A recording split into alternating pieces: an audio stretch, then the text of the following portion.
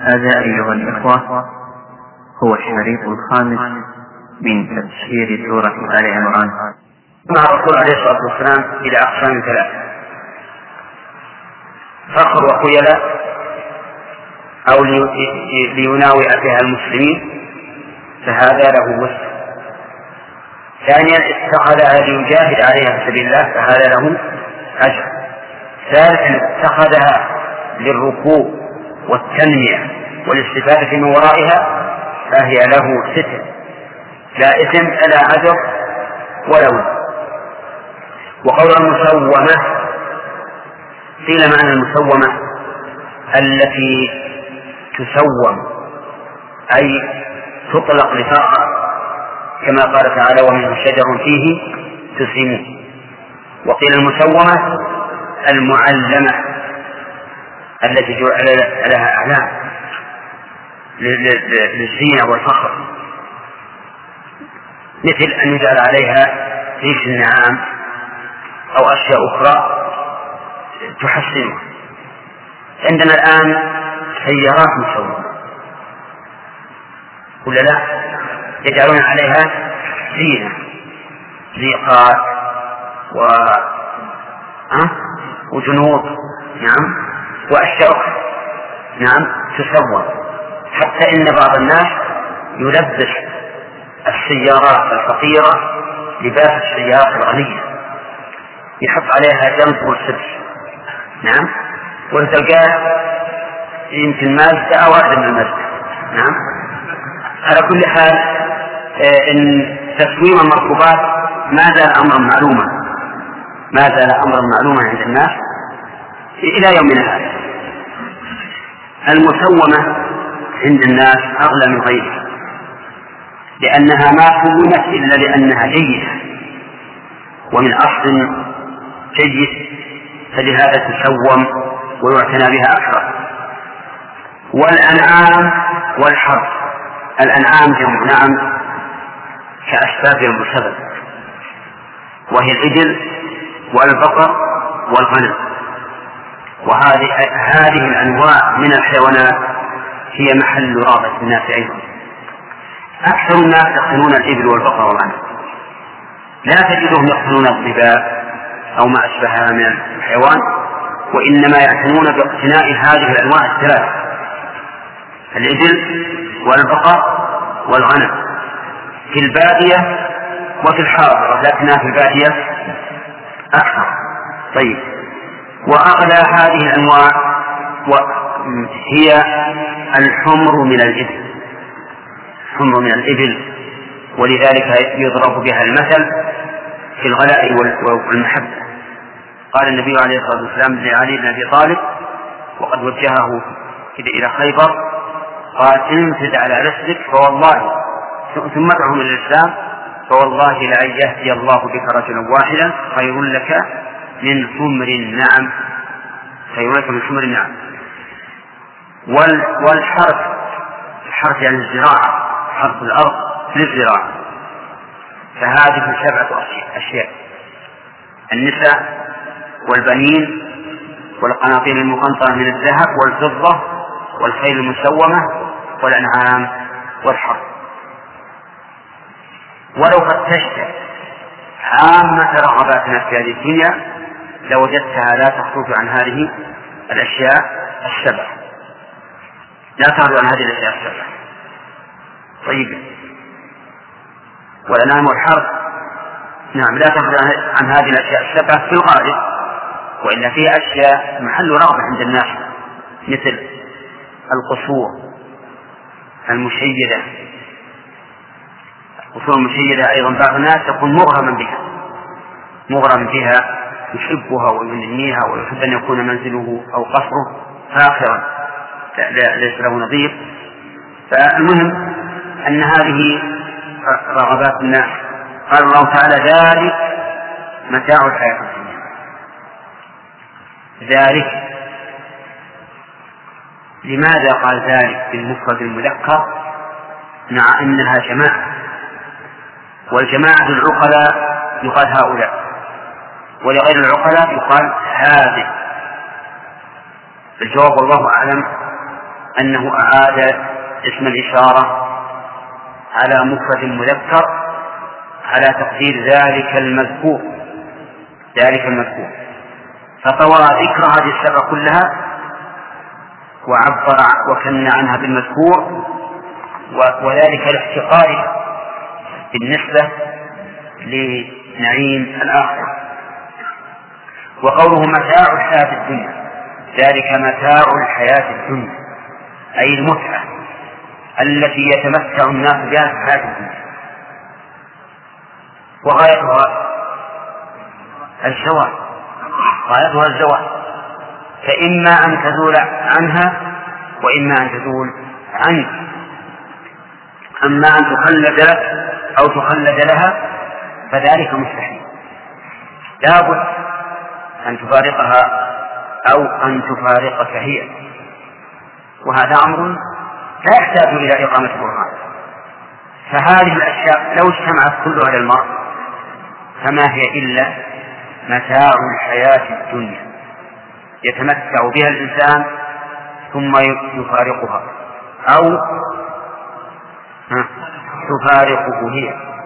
وقول الحياة الدنيا فيه حياة الدنيا وحياة أخرى. ما هي الحياة الحقيقية؟ قال الله تعالى وإن الدار الآخرة لهي الحيوان، هي الحياة الحقيقية. نعم. أما الدنيا فهي حياة بسيطة ليست بشيء. قال النبي عليه الصلاة والسلام لموضع صوت أحدكم في الجنة خير من الدنيا وما فيها. الله، موضع الصوت يعني حوالي متر في الجنة خير من الدنيا وما فيها. أي دنيا هي؟ الدنيا منذ خلقت إلى يوم القيامة بكل ما فيها من نعم، وذلك لأن نعيم الدنيا في الحقيقة كأحلامنا. واعتبر الأمر بما مضى من عمرك، كل ما مضى من عمرك كأنه حلم، أليس كذلك؟ ليس كأنه شيء واقع، لأنه راح.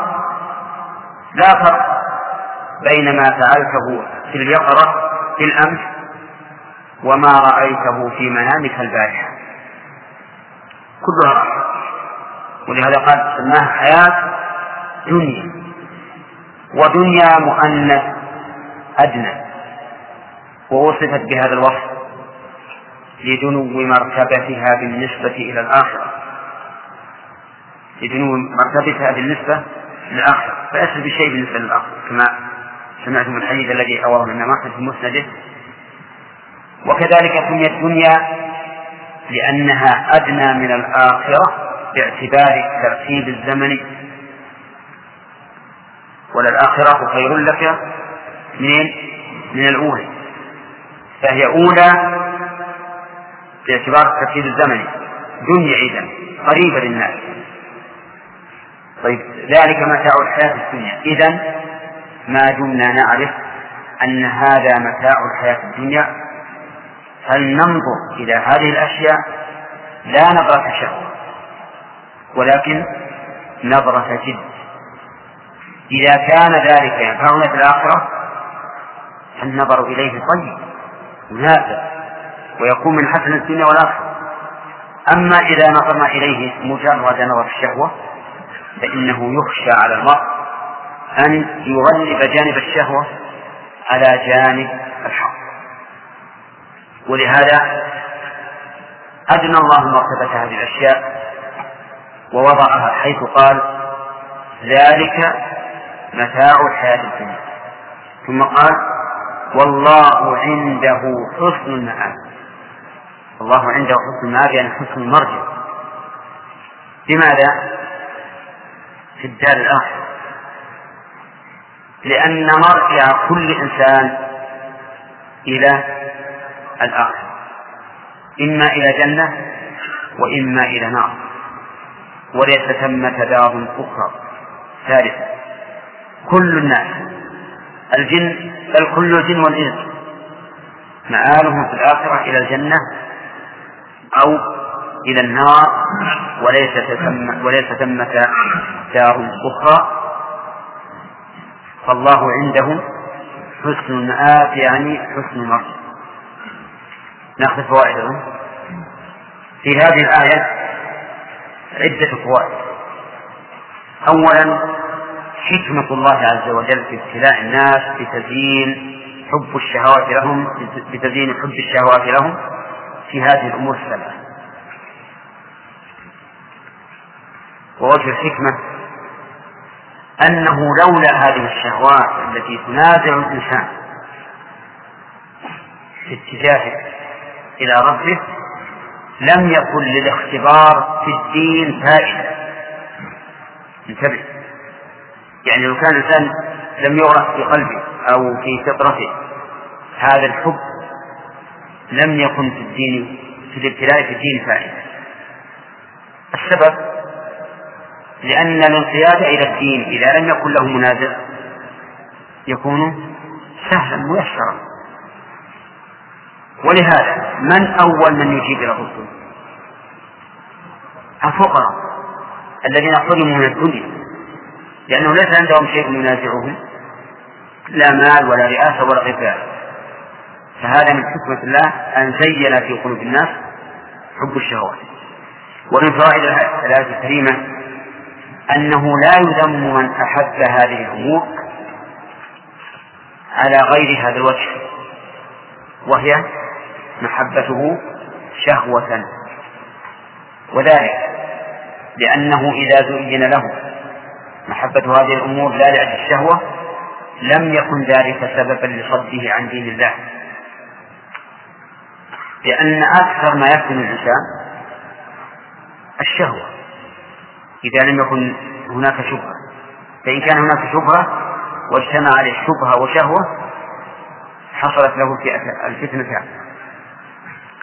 ويدل لذلك أيضا أن النبي صلى الله عليه وسلم قال حبب إلي من دنياكم النساء والطيب.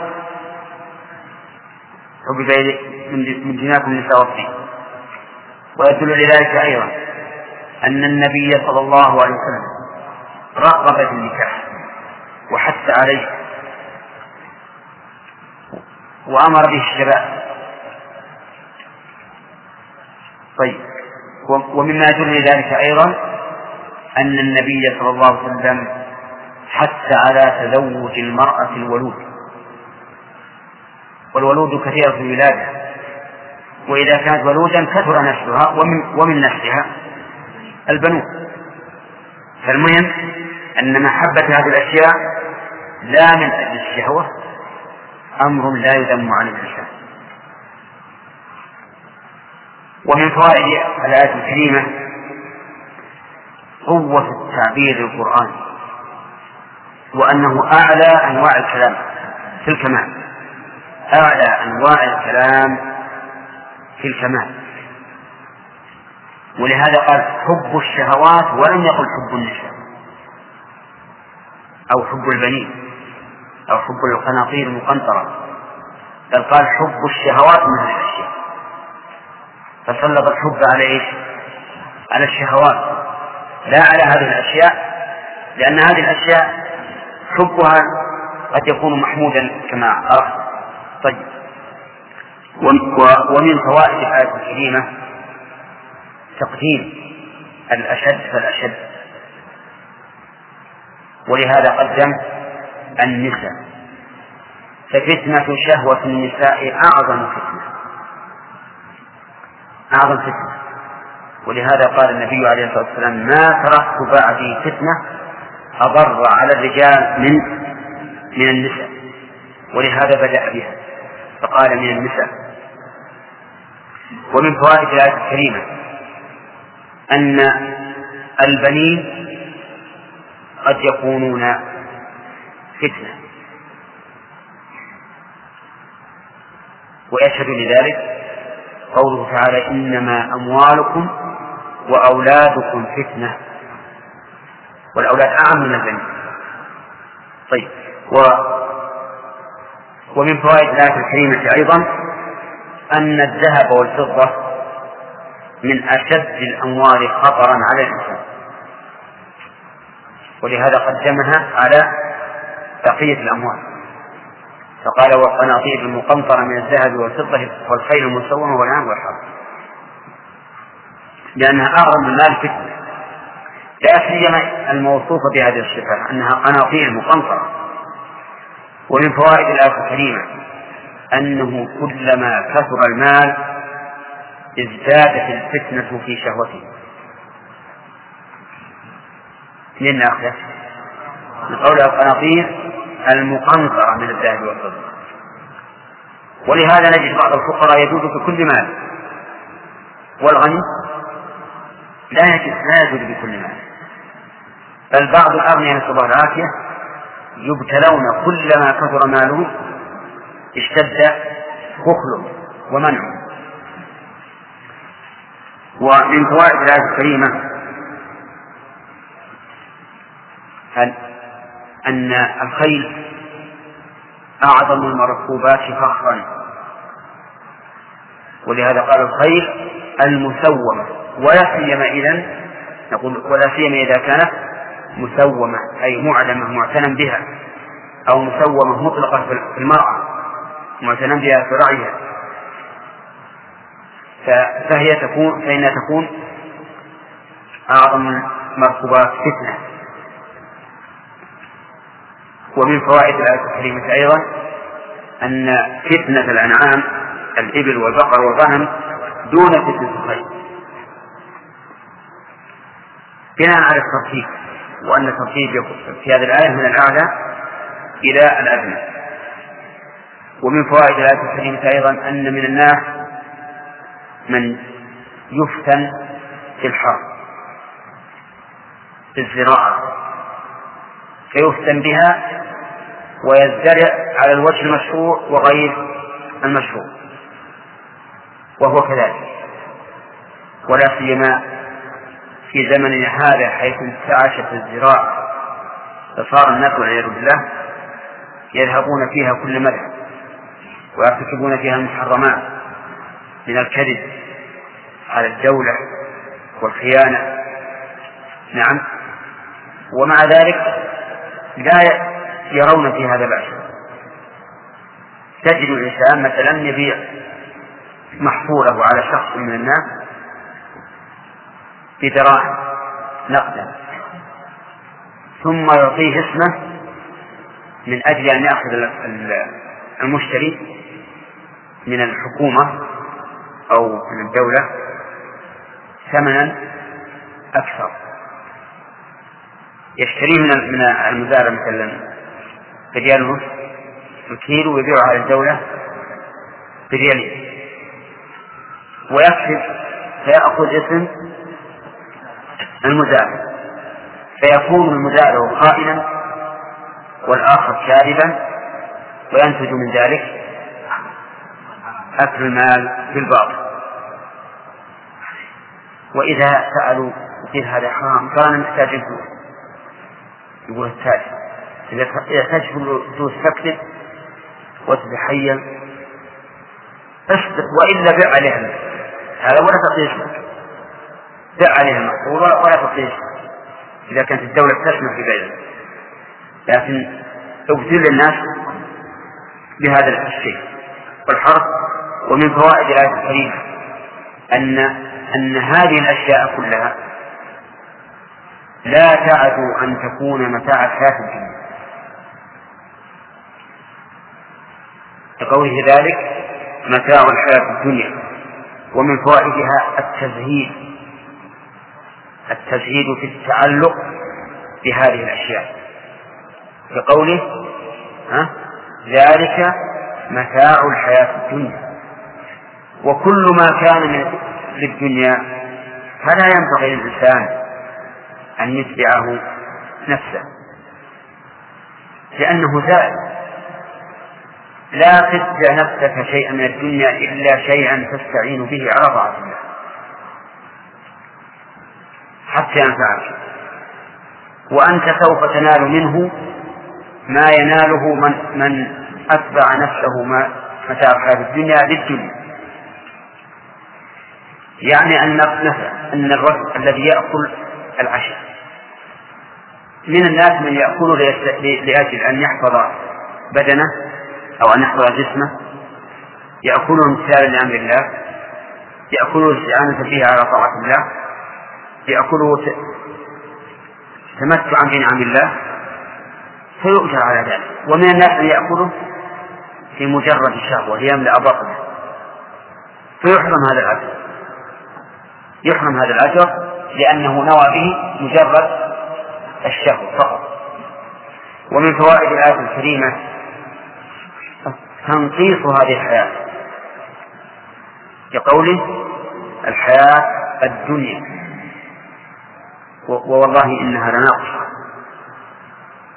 إن دارا لا يدري الإنسان مدة إقامته فيها، وإن دارا لا يكون صفها إلا منغصا بكدر، وإن دارا فيها الشحناء والعداوة والبغضاء بين الناس وغير ذلك من المنغصات، إنها لدنيا.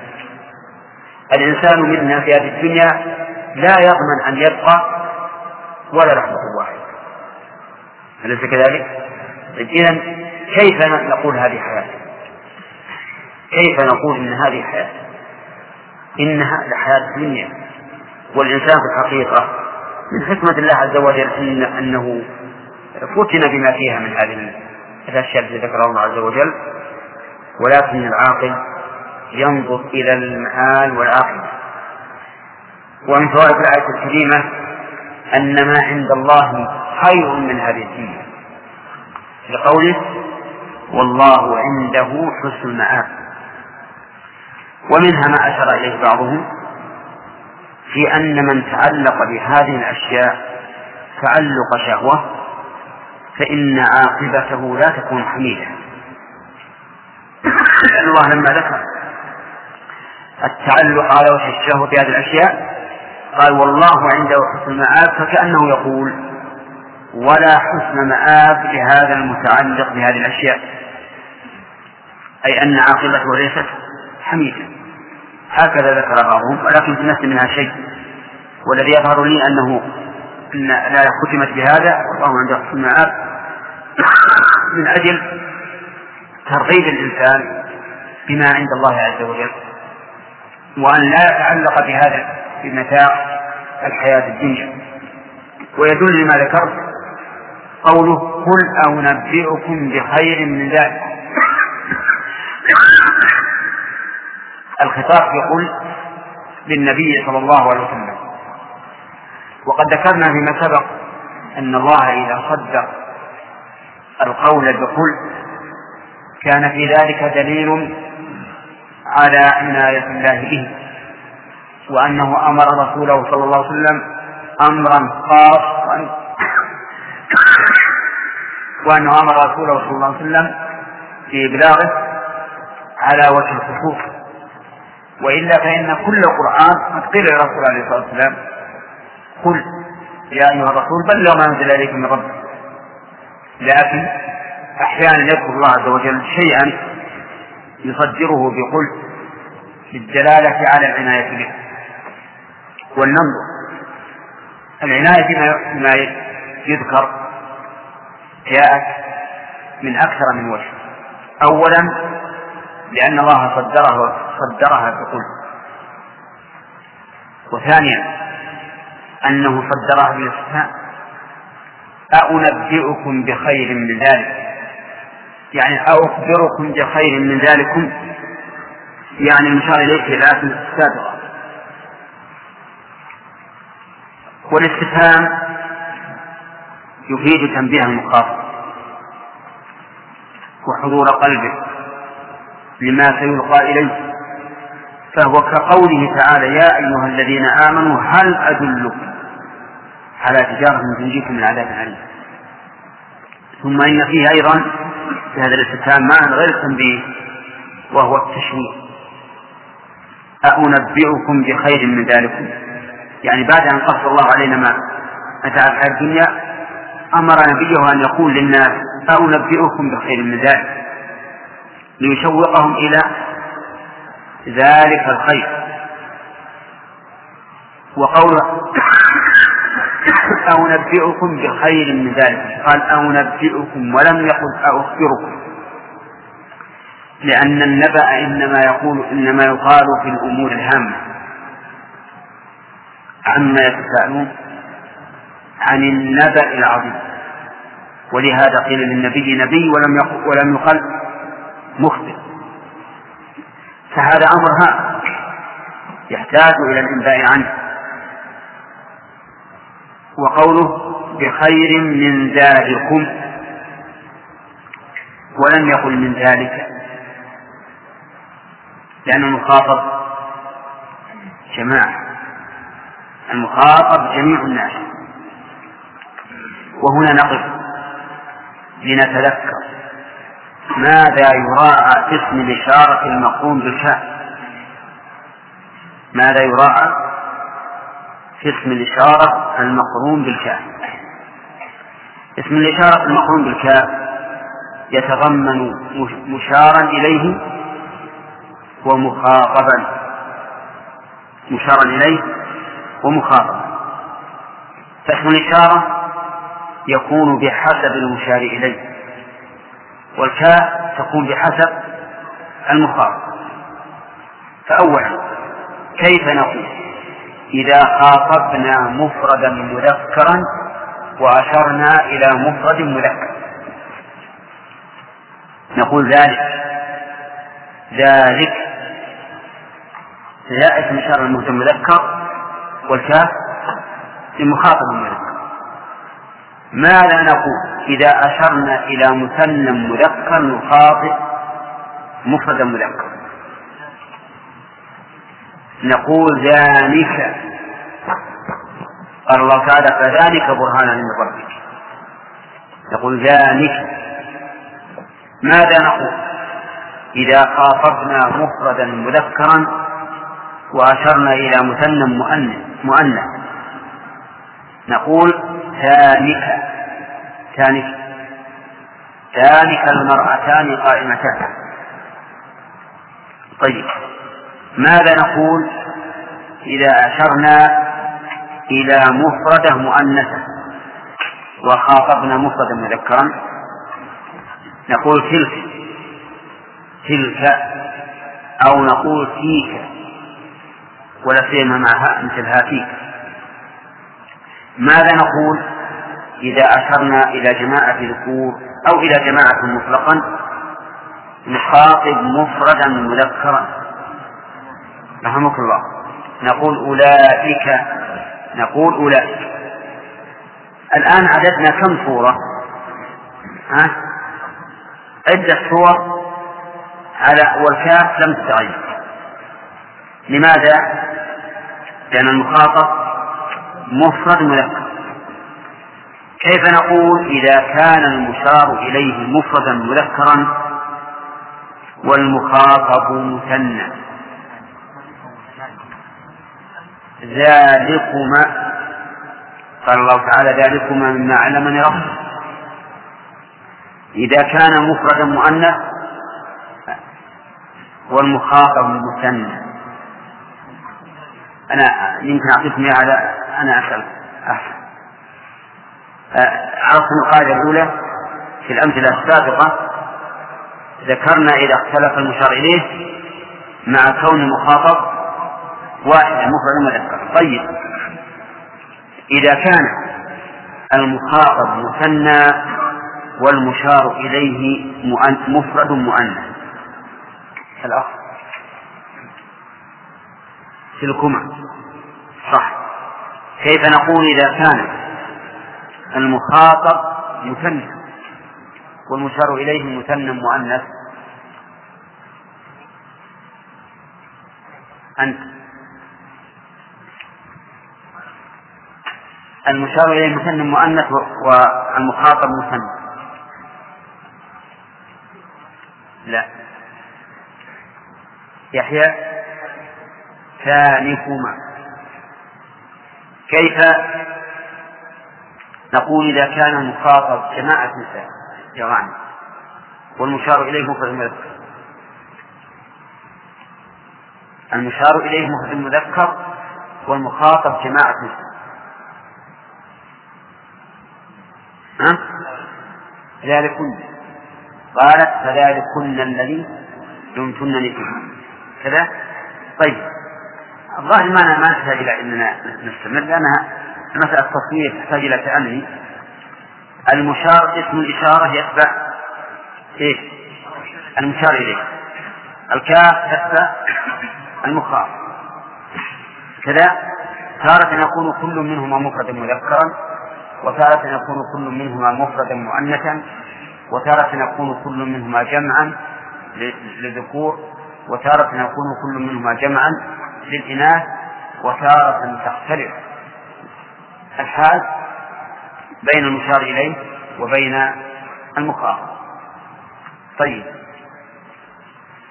كاف المخاطب قلت لكم إنها بحسب من؟ المخاطب.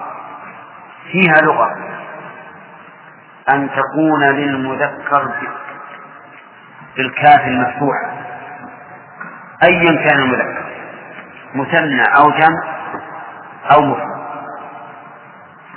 انتبه، إذا كان المذكر فهي مفتوحة مبنية على الفتح، لمؤنث مبنية على الكسر، ومفردة في الموضعين. يعني فيها لغة من لغة العرب يبقون الكاف بصيغة المفرد دائما، مفتوحة في المذكر مكسورة في المؤنث. فيه لغة ثالثة يبقون الكاف مفتوحة مفردة للمذكر والمؤنث والمثنى والجمع والمفرد. فيقول مثلا ذلك سواء كان مخاطبنا رجلا أو امرأة أو رجلين أو امرأتين أو رجال أو نساء.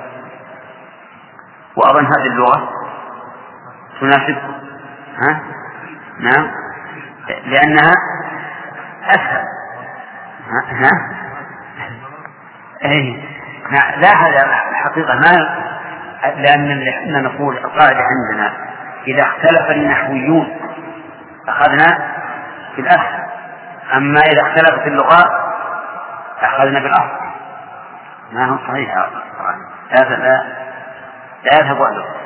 إذا اختلفت اللغات خذ بالأصل، وإذا اختلف النحويون خذ بالأسهل كذا، وإذا اختلف الفقهاء خذ بالأحوط. تمام؟ ثلاث قواعد. طيب إذا ألزم. أعوذ بالله من الشيطان الرجيم. بسم الله الرحمن الرحيم. ألف لام ميم.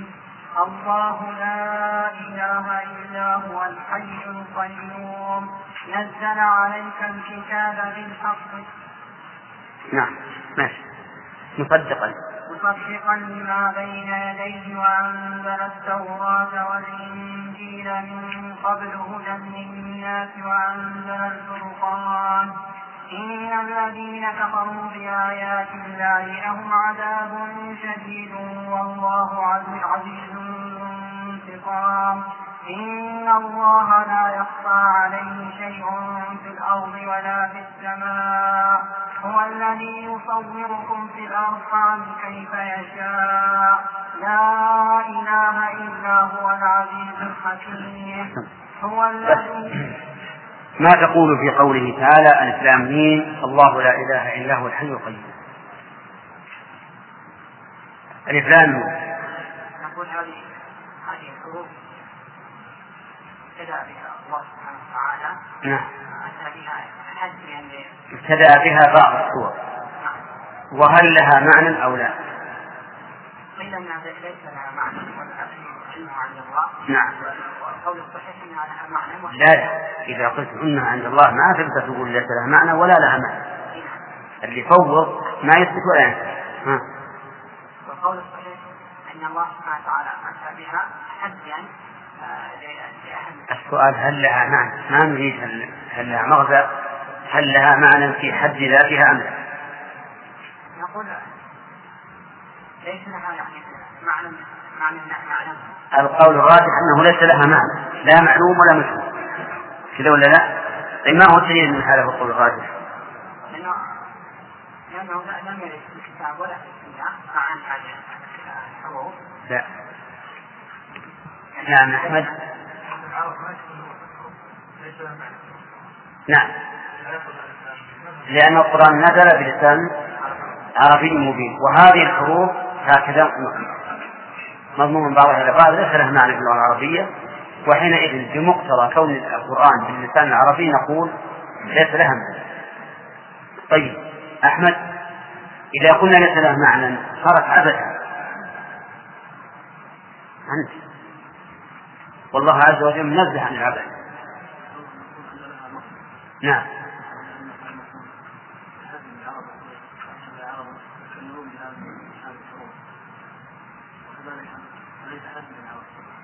لها مغزى وهو تحدي العرب، حيث كان هذا القرآن لم يأتي بلسان جديد حتى يقول والله ما نعرف هذا اللسان، وإنما أتى باللسان العربي الذي يتكون منه الحروف المعهودة لعسولها، ومع ذلك عجز.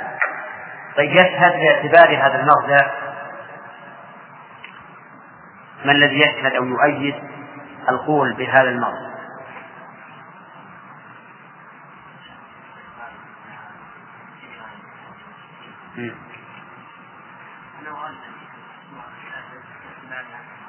صحيح أنه في الغالب إذا ذكر هذا الحروف المقطع الهجائية يذكر بعدها القرآن، مثل الإسلامين ذلك الكتاب، الإسلامين الله لا إله إلا هو الحي القيوم نزل على الكتاب إلى آخره. طيب سمع. أعوذ بالله من الشيطان الرجيم. هو الذي أنزل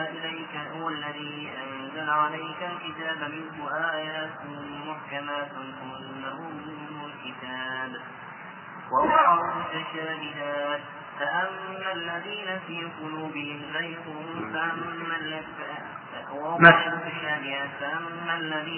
قلوبهم زيغ فيتبعون ما تشابه منه ابتغاء الفتنة وابتغاء تأويله وما يعلم تأويله إلا الله والراسخون في العلم يقولون آمنا به كل من عند ربنا وما يذكر إلا أولو الألباب.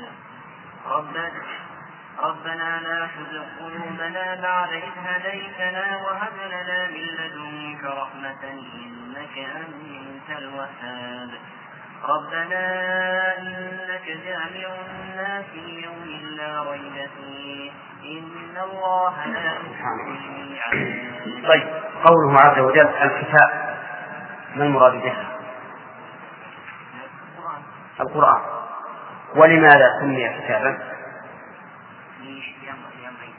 الأمر أنه مكتوب في اللوح المحفوظ، والأمر الثاني أنه مكتوب في صحف الناس.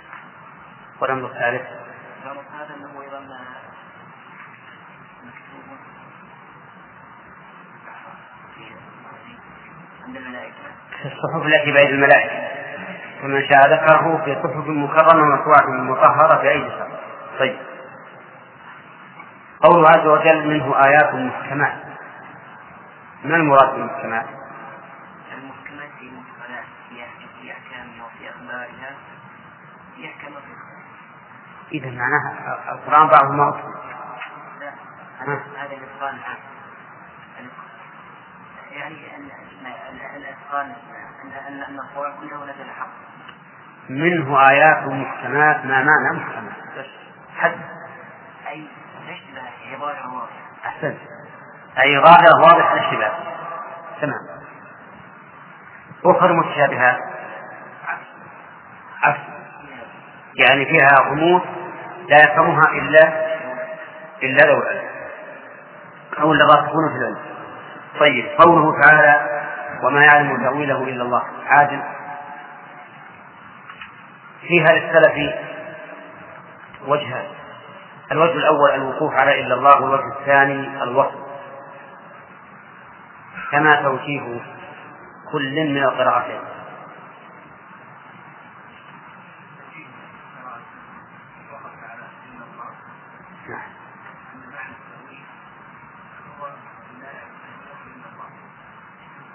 إيه أن معنى التأويل؟ لا، وش معنى التأويل على هذا الوقت، على قراءة الوقت؟ إيه معنى التأويل؟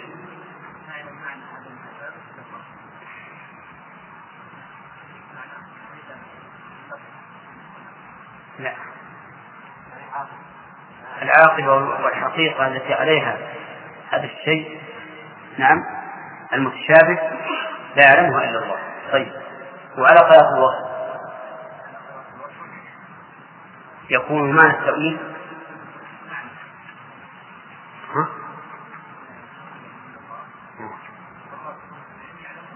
إنك ما معنى التأويل على هذه القراءة، على قراءة الوقت؟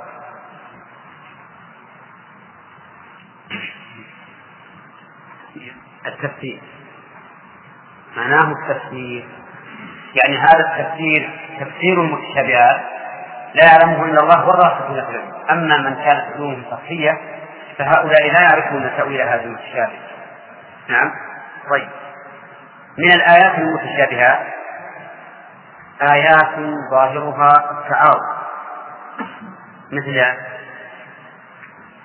قوله تعالى: هو الذي الله نزل أحسن الحديث كتابا متشابها مثاني. لا، خالد،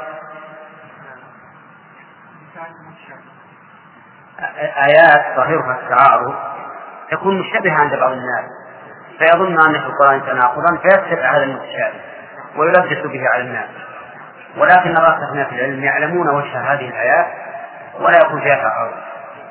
قوله تعالى: وربك نستعين أجمعين عما كانوا يعملون. وهنا قال: وربك نستعين أجمعين. وقال في سورة الرحمن: فيومئذ لا يسأل عن ذنبه إنس ولا جن. فمثل هذه قد تشتبه على خاص العلم والنظر ويظنون أن فيها تعارضا، حيث يحقق السؤال في موضع ونفهم في موضع. أحسنت. الراسخون في العلم يعرفون وجه ذلك فيحملون كل آية على وجه لا يخالف الآية الأخرى. طيب، وفي أيضا آيات كثيرة في الحقيقة، فيها آيات كثيرة أشار إليها الشيخ محمد الأمين الشنقيطي رحمه الله في كتابه الذي سماه دفع إيهام الاضطرار عن آية الكتاب، وهو كتاب جيد نافع لطالب العلم. طيب، سمعنا. أعوذ بالله من الشيطان الرجيم. إن الذين كفروا لن تغني عنهم أموالهم ولا أولادهم من الله شيئا وأولئك هم وقود النار. كدأب آل فرعون والذين من قبلهم كذبوا بآياتنا فأخذهم الله بذنوبهم إن الله شديد العقاب. قل للذين كفروا ستغلبون وتحشرون إلى جهنم وبئس المهاد. قد كان لكم. قال الله عز وجل: ستغلبون وتحشرون. هل فيها قراءة ثانية؟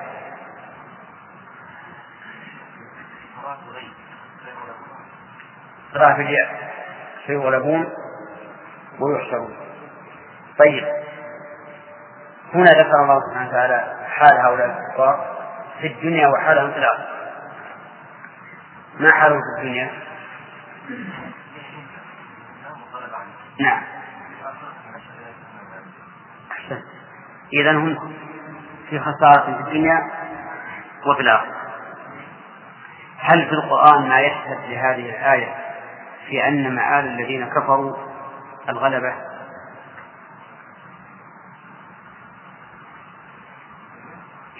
الغلبة في الدنيا والنار في الآخرة.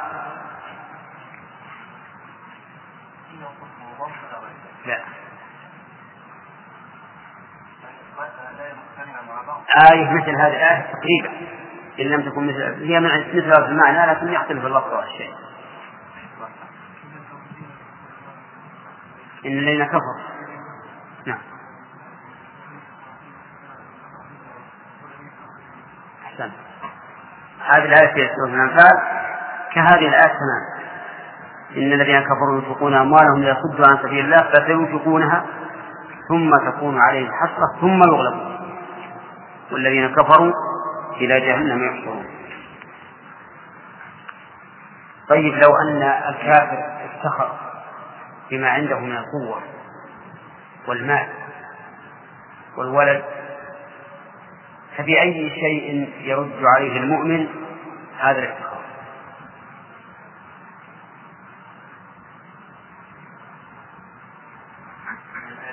إيه؟ لا أرزل. نعم.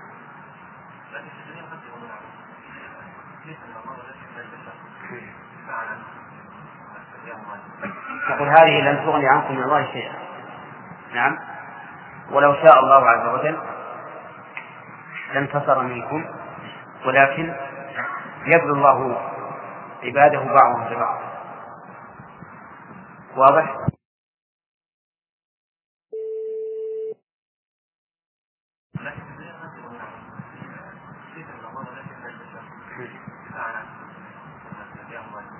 تقول هذه لن تغني عنكم من الله شيئا. نعم. ولو شاء الله عز وجل لانتصر منكم ولكن يبلو الله عباده بعضهم ببعض. واضح؟ ما تقولون؟ هكذا. أما أن ننظر إلى أموالهم وأولادهم نظرة الإعزاز والإكرام والإعجاب فننحصر ونقول لا يمكن أن نصل إلى ما وصلوا إليه ثم نصير أذنابا لهم نتبعهم، فهذا ليست حال المؤمن. المؤمن ينظر إلى هؤلاء وكأنهم كفاة ولكنه يسعى إلى ما يكون به النصر عليه من الإيمان بالله والعمل الصالح وإعداد القوة وغير ذلك. طيب سمعنا هداية الله. أنا ما حصلت نحن ما تحابب بهذا. أنا ما تحابب قبل. عجيب. ما عليه. لا ما شاء كلنا قرن وجه عجل يا هداية الله. نعم فيصل. أعوذ بالله من الشيطان الرجيم. قد كان لكم آية في فئتين التقتا فئة تقاتل في سبيل الله وأخرى كافرة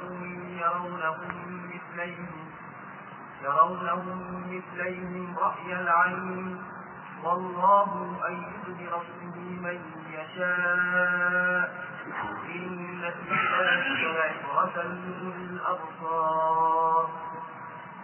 زين للناس حب الشهوات من النساء والبنين والقناطير المقنطرة من الذهب والفضة والخيل المسومة والأنعام والحرث ذلك متاع الحياة الدنيا والله عنده حسن المآب. قوله عز وجل يرونهم مثليهم رأي العين فيها قراءة.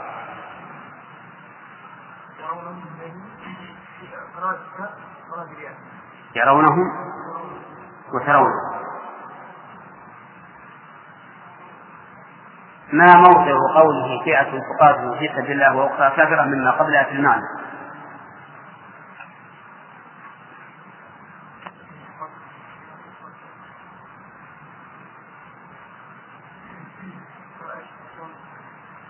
أخير المصحف الآن أنت سمعنا.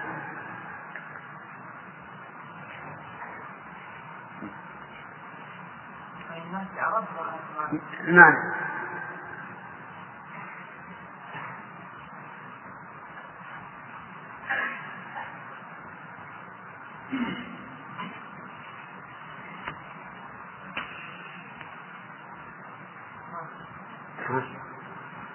هذا يربط ما قبل يعني الشاهد على مغلوبية.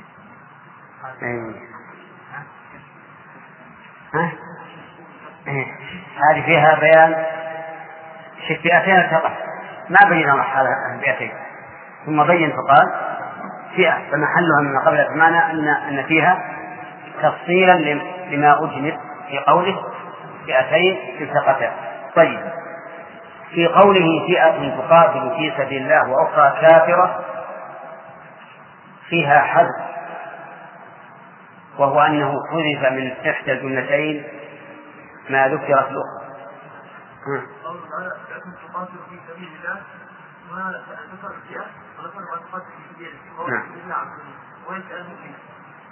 وحذف وصف المقابل بوصف وأخرى كافرة. طيب،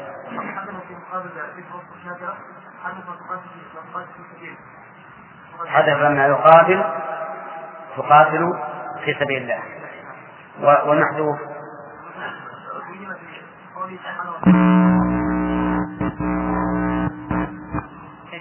وش التقدير؟ وأخرى كافرة تقاتل في سبيل الطاغوت، كذا ولا لا؟ طيب، وهذا من بلاغة القرآن أن يحذف في أحد المتقابلين ما يذكر في الآخر. طيب، ما معنى قوله مثليهم رأي العين؟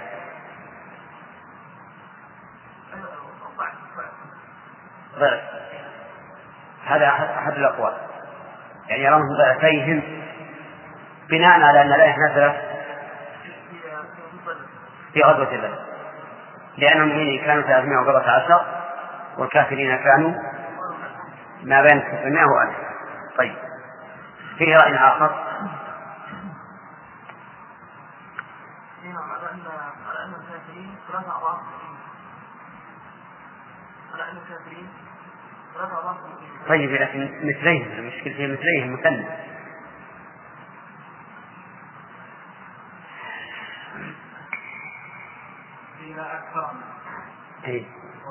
يعني أن التثنية عبارة عن الكثرة لا للتقييد باثنتين. طيب، هل لهذا شاهد في القرآن؟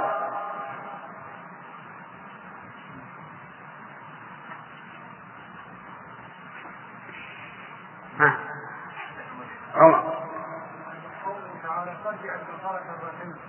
ثم ارجع البصر كرتين. قال العلماء معناه كرة بعد كرة ولا يتقيد بالنتين. ومنه قوله في الإحرام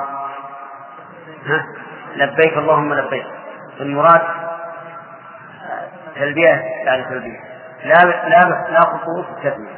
طيب، ذهب بعض العلماء إلى أن هذا ليس نازلا في بدر ولكن ضرب مثل وليس نازلا في أهل بدر. وبناء على هذا القول لا يكون في المثلين إشكال كذا ولا لا، ويكون المعنى أن الله أوجب على المؤمنين أن يصبروا في مقابلة مثلين، في مقابلة مثلين من الكفار. فقال تعالى إن يكن الآن خفف الله عنكم وعلم أن فيكم ضعفا فإن يكن منكم 100 صابرة يغلبوا 200 وإن يكن منكم 1000 يغلبوا 2000. وعلى هذا القول لا إشكال في الآية إطلاقا. طيب، ذكرنا في قوله قل أنبئكم بخير من ذلك، لماذا قدرت الآية بالاستفهام؟ وإن شئت فقل ما المراد بالاستفهام هنا؟ نعم، لا أو محضر عليه وحفظ. طيب، قل أنبئكم الاستفهام ما المراد به؟ أنبئكم هذا الآية.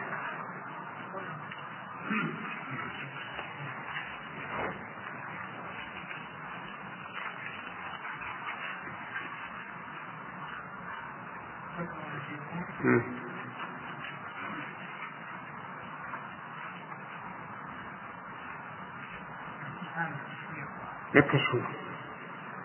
ما مناسبة التشويق هنا؟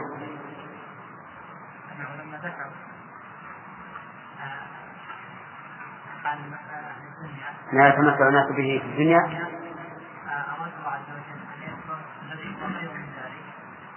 نعم. طيب، هل جاء في القرآن نحو هذا الاستفهام؟ يعني استفهام يرد به التشويق إلى نعيم الجنة.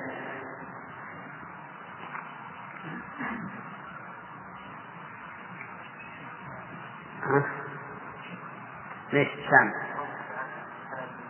يا أيها الذين آمنوا. نعم. ثم ذكر فوائد. طيب، سمعنا. نعم. زين الناس بالشهوات. أعوذ بالله من الشيطان الرجيم. زين للناس حب الشهوات من النساء والبنين والقناطير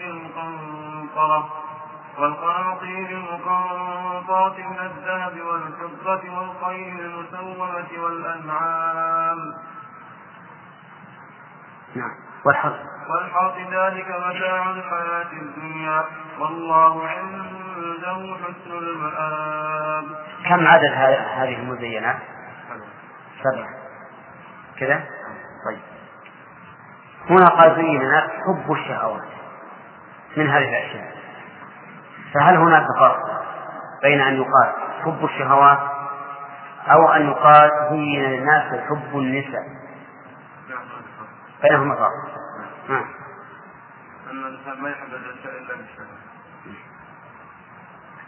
أن محبته لهذه الأشياء محبة الشهوة، فهذا هو الذي يكون متاع الحياة الدنيا. أما مطلق المحبة فقد يترتب عليه ثواب الآخرة ولا يكون من متاع الدنيا. عرفت؟ طيب، ما هو الدليل على الفرق أو على هذا الفرق بين العبارتين؟ نعم. محمد أين؟ نعم صح. ومحبة النبي عليه الصلاة والسلام للنساء ليس محبة شهوة ومتاع دنيا، لكن محبة شيء. طيب، في المال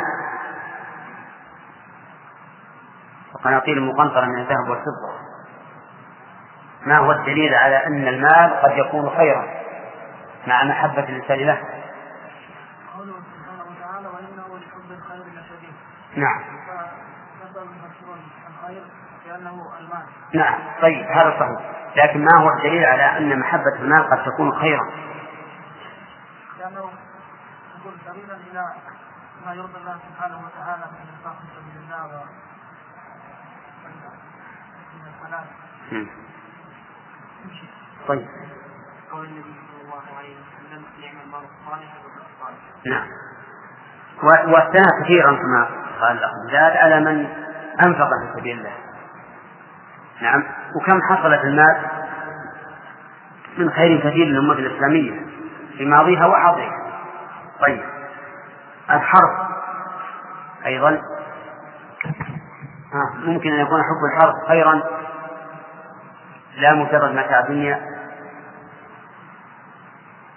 أنت يمكن الدليل من القرآن والسنة نفسه، وإن شئت فمن التعليم.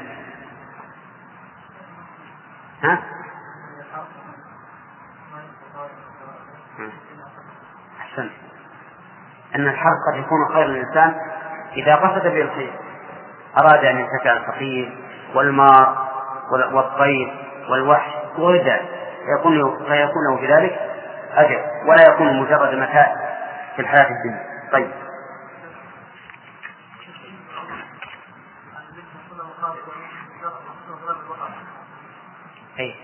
اقرأ آخر تتبين لك. وحيث إنك سألت وليس هذا موضع السؤال سمعنا أول السورة. أنا فاهم، سمع أول السورة. أعوذ بالله من الشيطان الرجيم. ترى ليست جزاء ثواب، تتطلقون علينا بعدين تبين تسألون، لكنها جزاء تعذيب. نعم. إيه؟ بسم الله الرحمن الرحيم. ألف لام ميم. الله لا إله إلا هو الحي القيوم نزل عليك الكتاب بالحق مصدقا لما بين يديه وأنزل التوراة والإنجيل من قبل هدى للناس وأنزل الفرقان إن الذين كفروا بآيات الله لهم عذاب شديد والله عزيز ذو انتقام. طيب، ما موضع العطف في قوله وأنزل الفرقان مما قبله، أو ما نوع العطف في قوله وأنزل الفرقان مما قبله؟ عطف بيان. والبيان ما يأتي بحسب النص.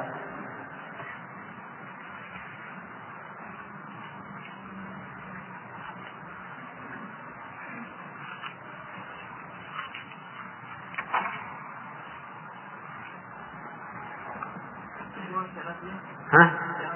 لا.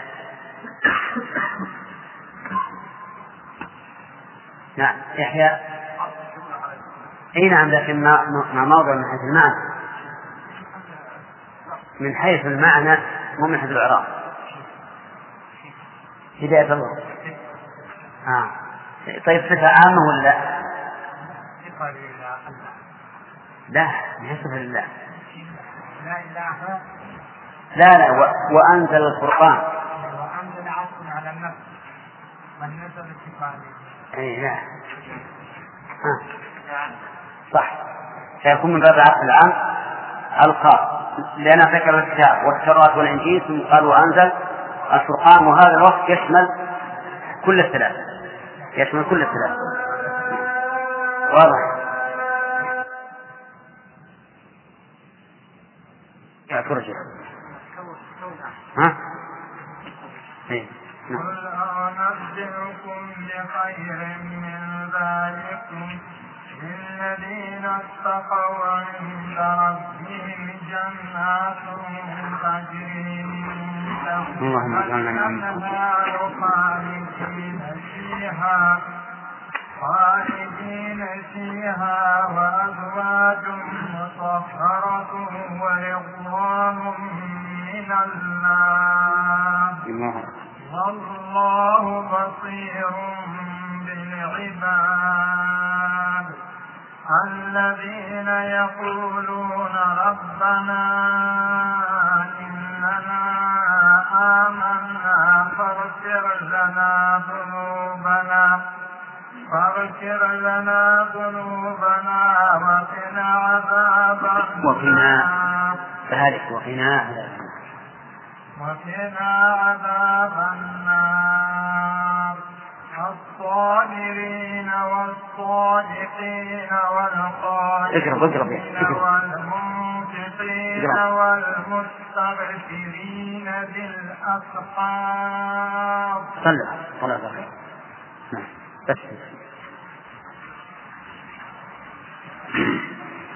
أعوذ بالله من الشيطان الرجيم. قال الله عز وجل: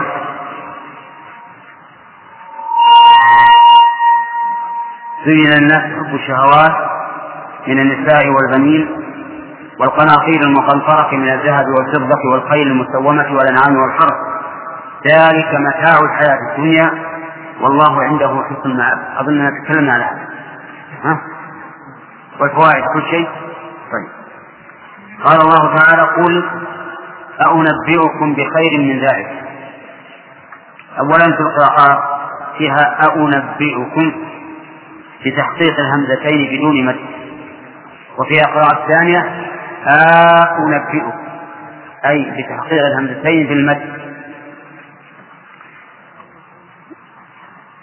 وقوله قل سبق لها نظائر، وذكرنا أن الآيات المقدرة وقل تشير إلى الاهتمام بها والعناية بها، لأن الله أمر نبيه صلى الله عليه وسلم أمرا خاصا أن يبلغها للناس، والأمر العام لكل القرآن. وقول أنبئكم الاستفهام هنا للتشويق، لما ذكر متع الحياة الدنيا السبعة الأنواع السابقة قال أنبئكم يشوقنا إلى ما هو خير من ذلك، أنبئكم أي أخبركم بخير من ذلك.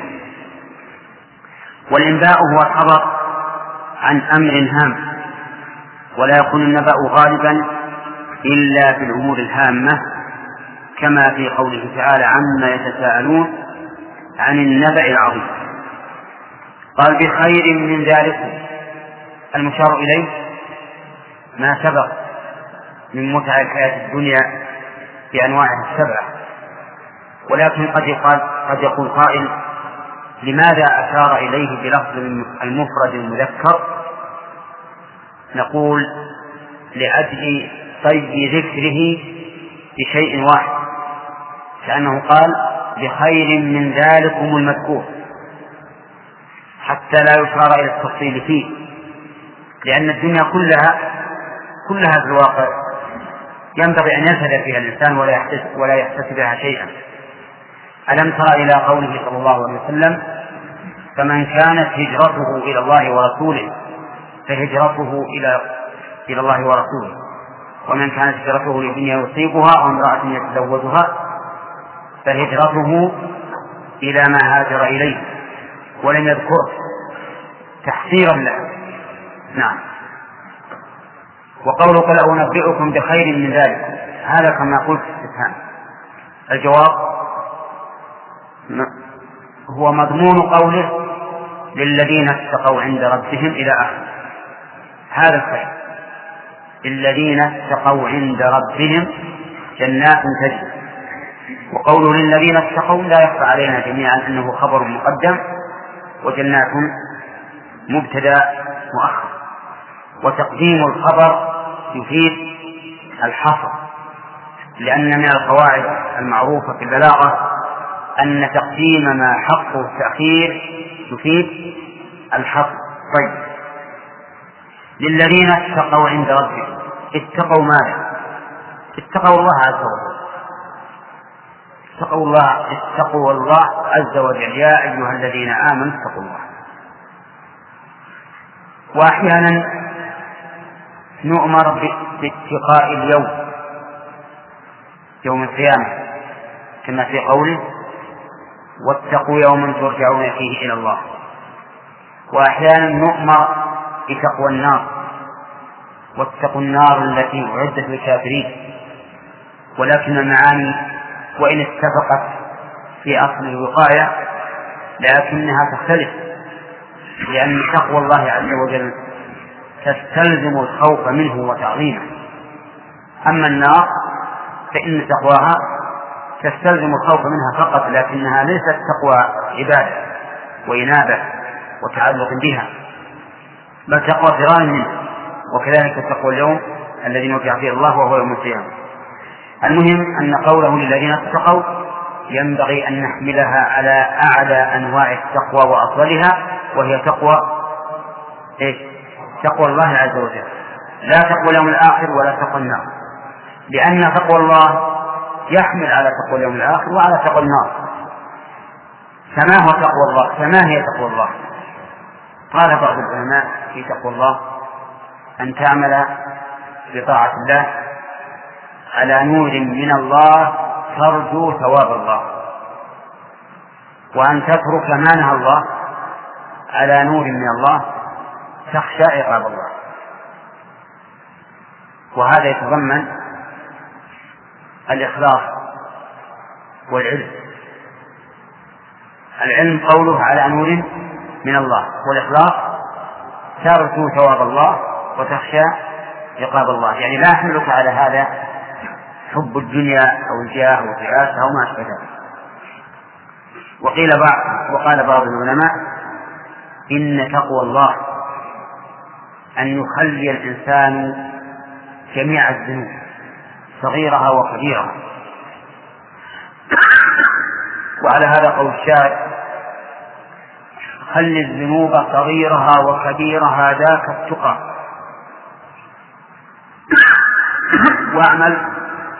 واعمل كماشي فوق أرض الشوك يحذر ما يرى، لا تحقرن صغيرة إن الجبال من الحصى.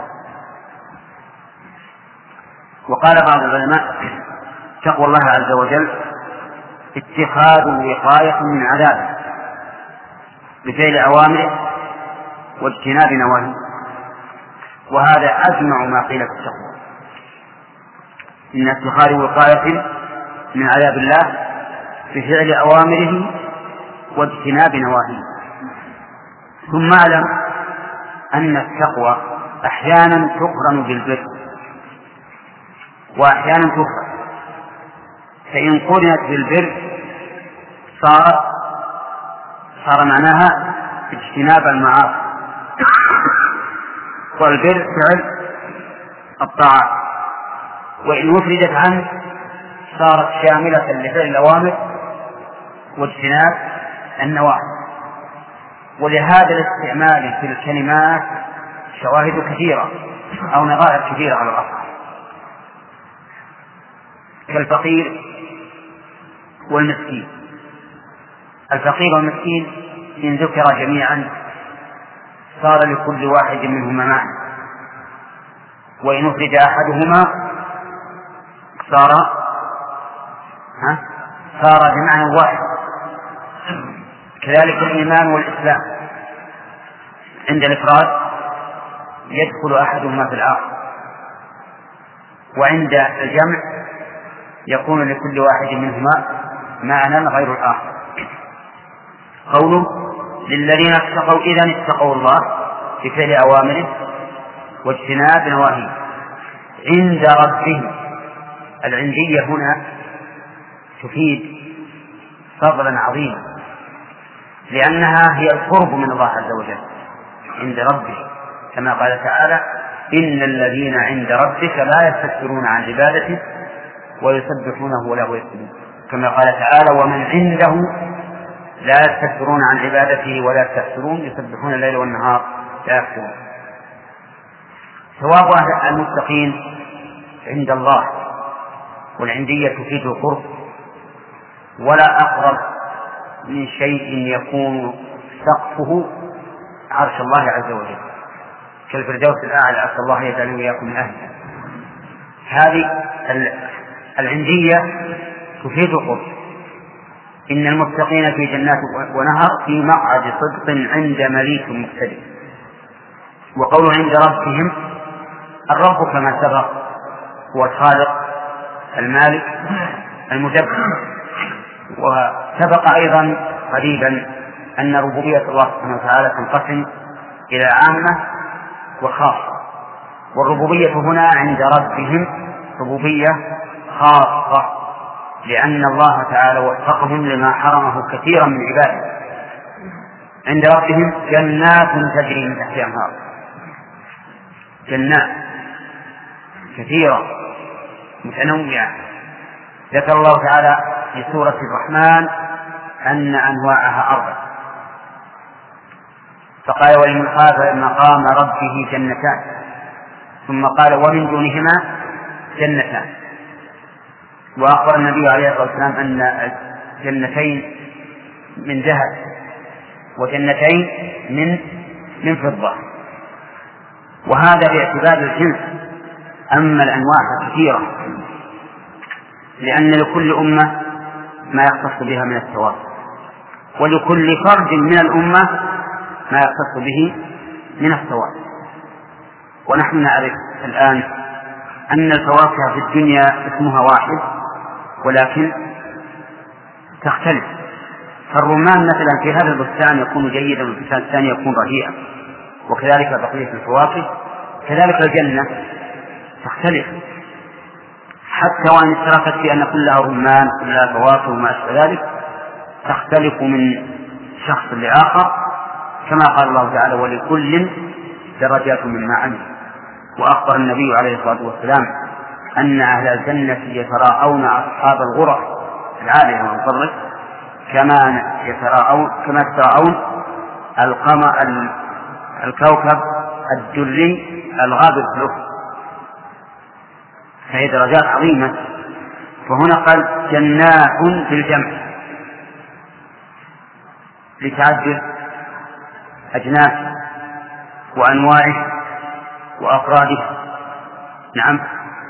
والجنة في الأصل البستان الكثير الأشجار، ولكن المراد بالجنات التي وعد الله بها المتقين هي دار النعيم المقيم التي فيها ما لا عين رأت ولا أذن سمعت ولا خطر على قلب بشر. يقول جنات تجري من تحتها الأنهار، تجري من تحتها ليس من تحت أرضها بل فوق أرضها، لكن من تحت أشجارها وقصورها أنهار مضطردة، وأنهار مختلفة الأنواع 4 أنواع: أنهار من ماء غير آسن، وأنهار من لبن لم يتغير طعمه، وأنهار من خمر لذة للشاربين، وأنهار من عسل مصفى. هذا الماء لم يخرج من الآبار ولم يذب من الجليد، وهذا العسل لم يخرج من النحل، وهذا اللبن لم يخرج من بهيمة، ولكن الذي خلق هذا في الدنيا من هذه الأشياء المعلومة قادر على أن يخلقه عز وجل في الآخرة ابتداء. لبن مخلوق نهر يده، عسل كذلك، خمر لذة للشاربين كذلك. فهذه الأنواع 4 تجري تحت هذه القصور الفخمة والأشجار اليانعة، تبهج الناظرين، تسر الناظرين، تسر القلب، لا يتصور الإنسان ما فيها من النعيم كما انفضل. يقول تجري من تحتها خالدين فيها، هذا أيضا من كمال النعيم، الخلد لا يذوقون فيها الموت، بل يقال لهم خلود ولا موت فيسرون، بل يقال لهم إن لكم أن تنعموا فلا تبعثوا أبدا، وأن تصحوا فلا تسقموا أبدا، وأن تشبوا فلا تهرموا أبدا، وأن تحيوا فلا تموتوا أبدا. كل الآفات التي في الدنيا المنغصة للنعيم كلها تنفى عنه، ولهذا قال خالدين فيها.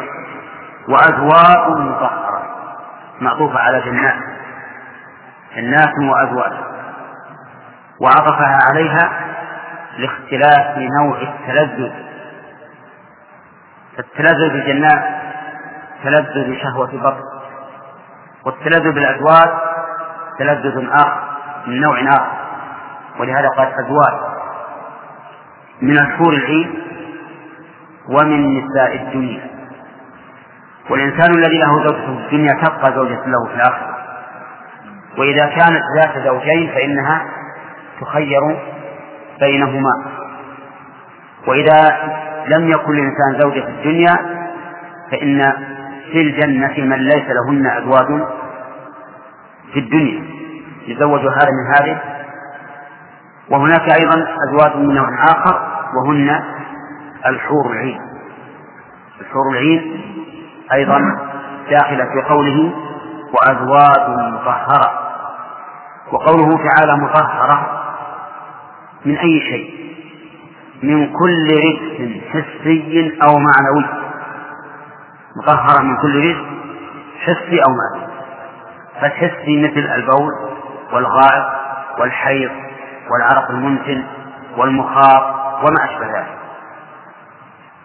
والمعنوي الغل والحق والفجور وكراهة الزوج وما أشبه ذلك. المهم أن الله أطلق قال مطهرة ولم يقل من كذا وكذا من أجل استفادة العموم، لأن من القواعد المعروفة أن حذف المعمول يؤذن بعموم العامل. قاعدة معروفة عندهم أن حذف المعمول يؤذن بعموم العامل، ولهذا أمثلة كثيرة. مثلا قوله تعالى للرسول صلى الله عليه وسلم ألم يجدك يتيما فآوى ووجدك ضالا فهدى ووجدك عائلا فأغنى. قال ألم يجدك يتيما لم يقل فآواك، ألم يجدك ووجدك ضالا ولم يقل فهداك مع أن الخطاب له، ووجدك عائلا ولم يقل فأغناك، بل حدث المفعول ليؤذن على عموم العام. فالرسول عليه الصلاة والسلام وجده ربه يتيما فآواه، لكن ما آواه وحده، آواه وآواه حتى جعله فئة لكل مؤمن. ضالا فهداه أو هداه وهدى به، هداه وهدى به. عائلا فأغناه وأغنى به. من أين للعرب هذه الغنائم العظيمة التي ما فكروا أن يعلموها؟ كيف يغنم العرب رعاء الشاء والإبل أرض ثالث وقوم إلا بالنبي صلى الله عليه وسلم وبدينه.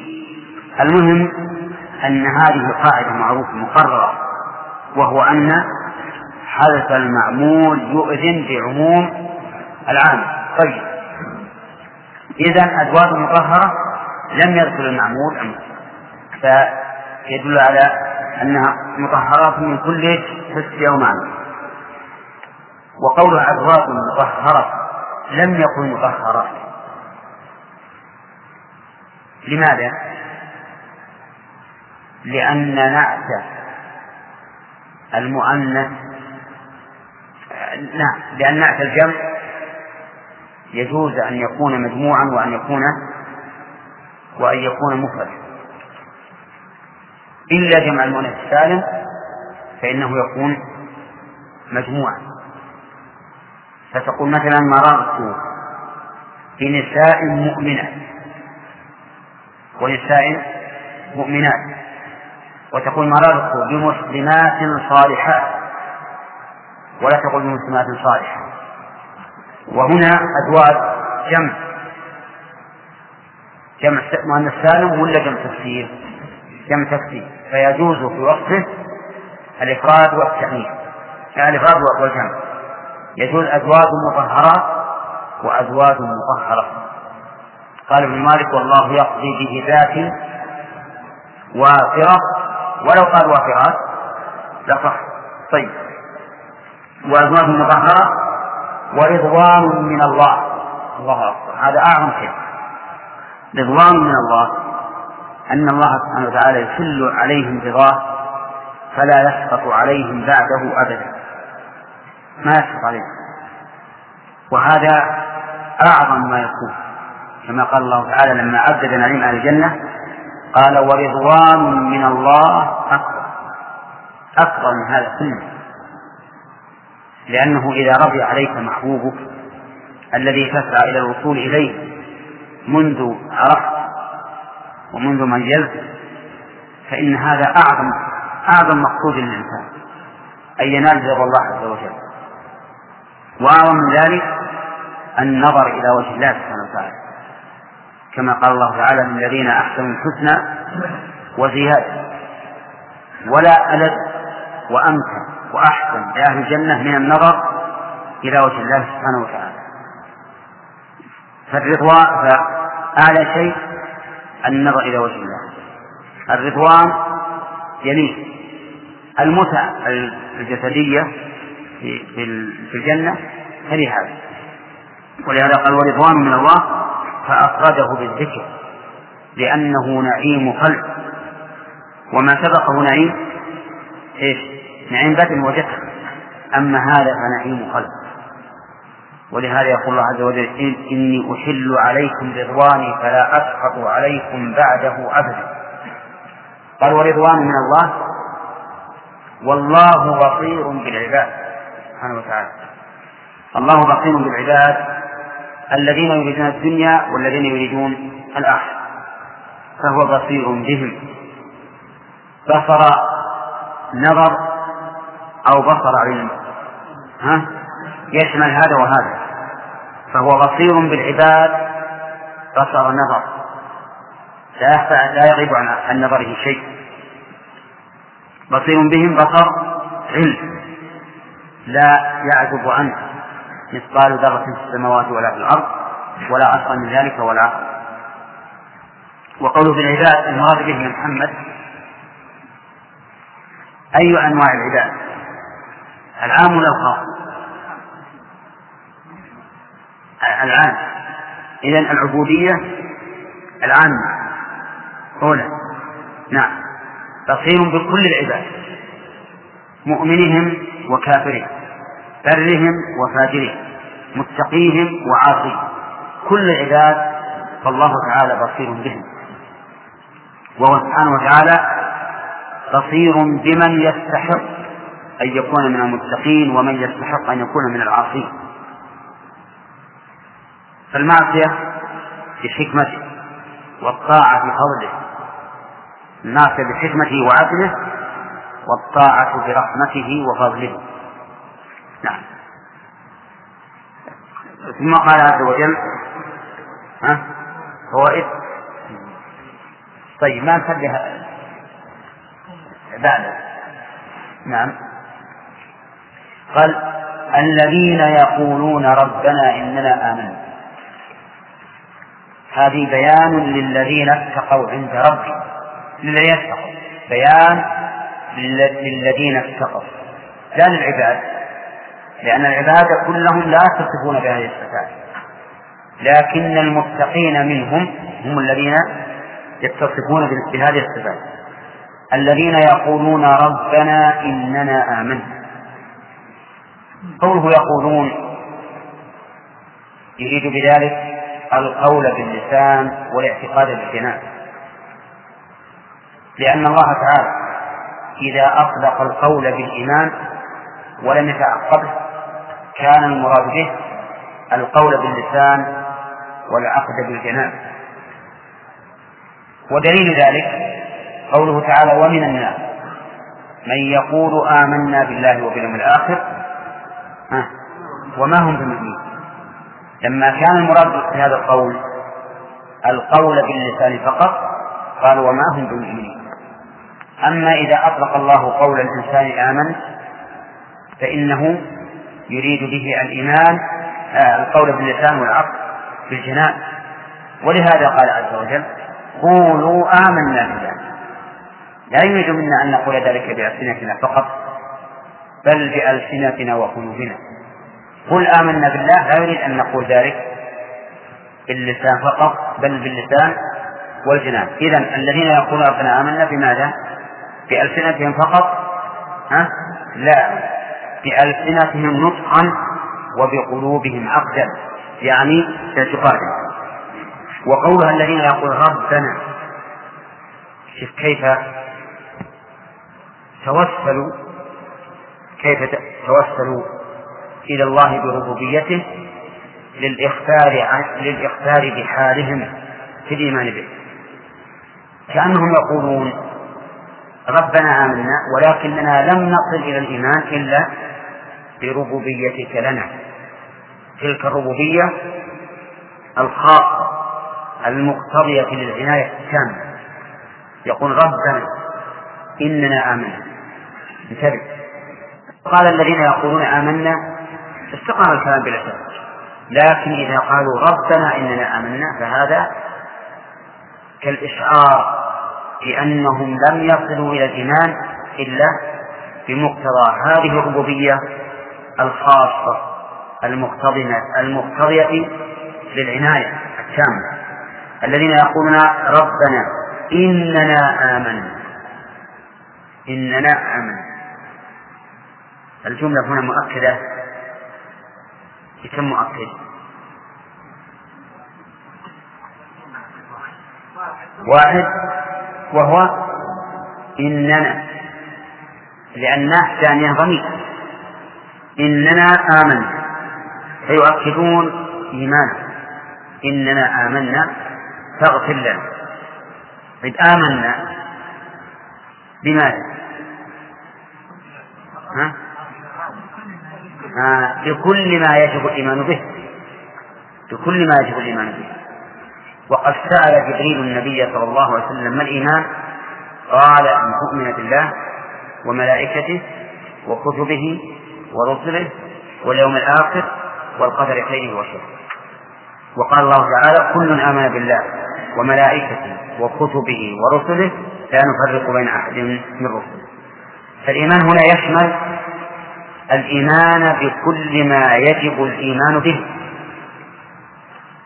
وهي 6 أنواع: الإيمان بالله وملائكته وكتبه ورسله واليوم الآخر والقدر خيره وشره.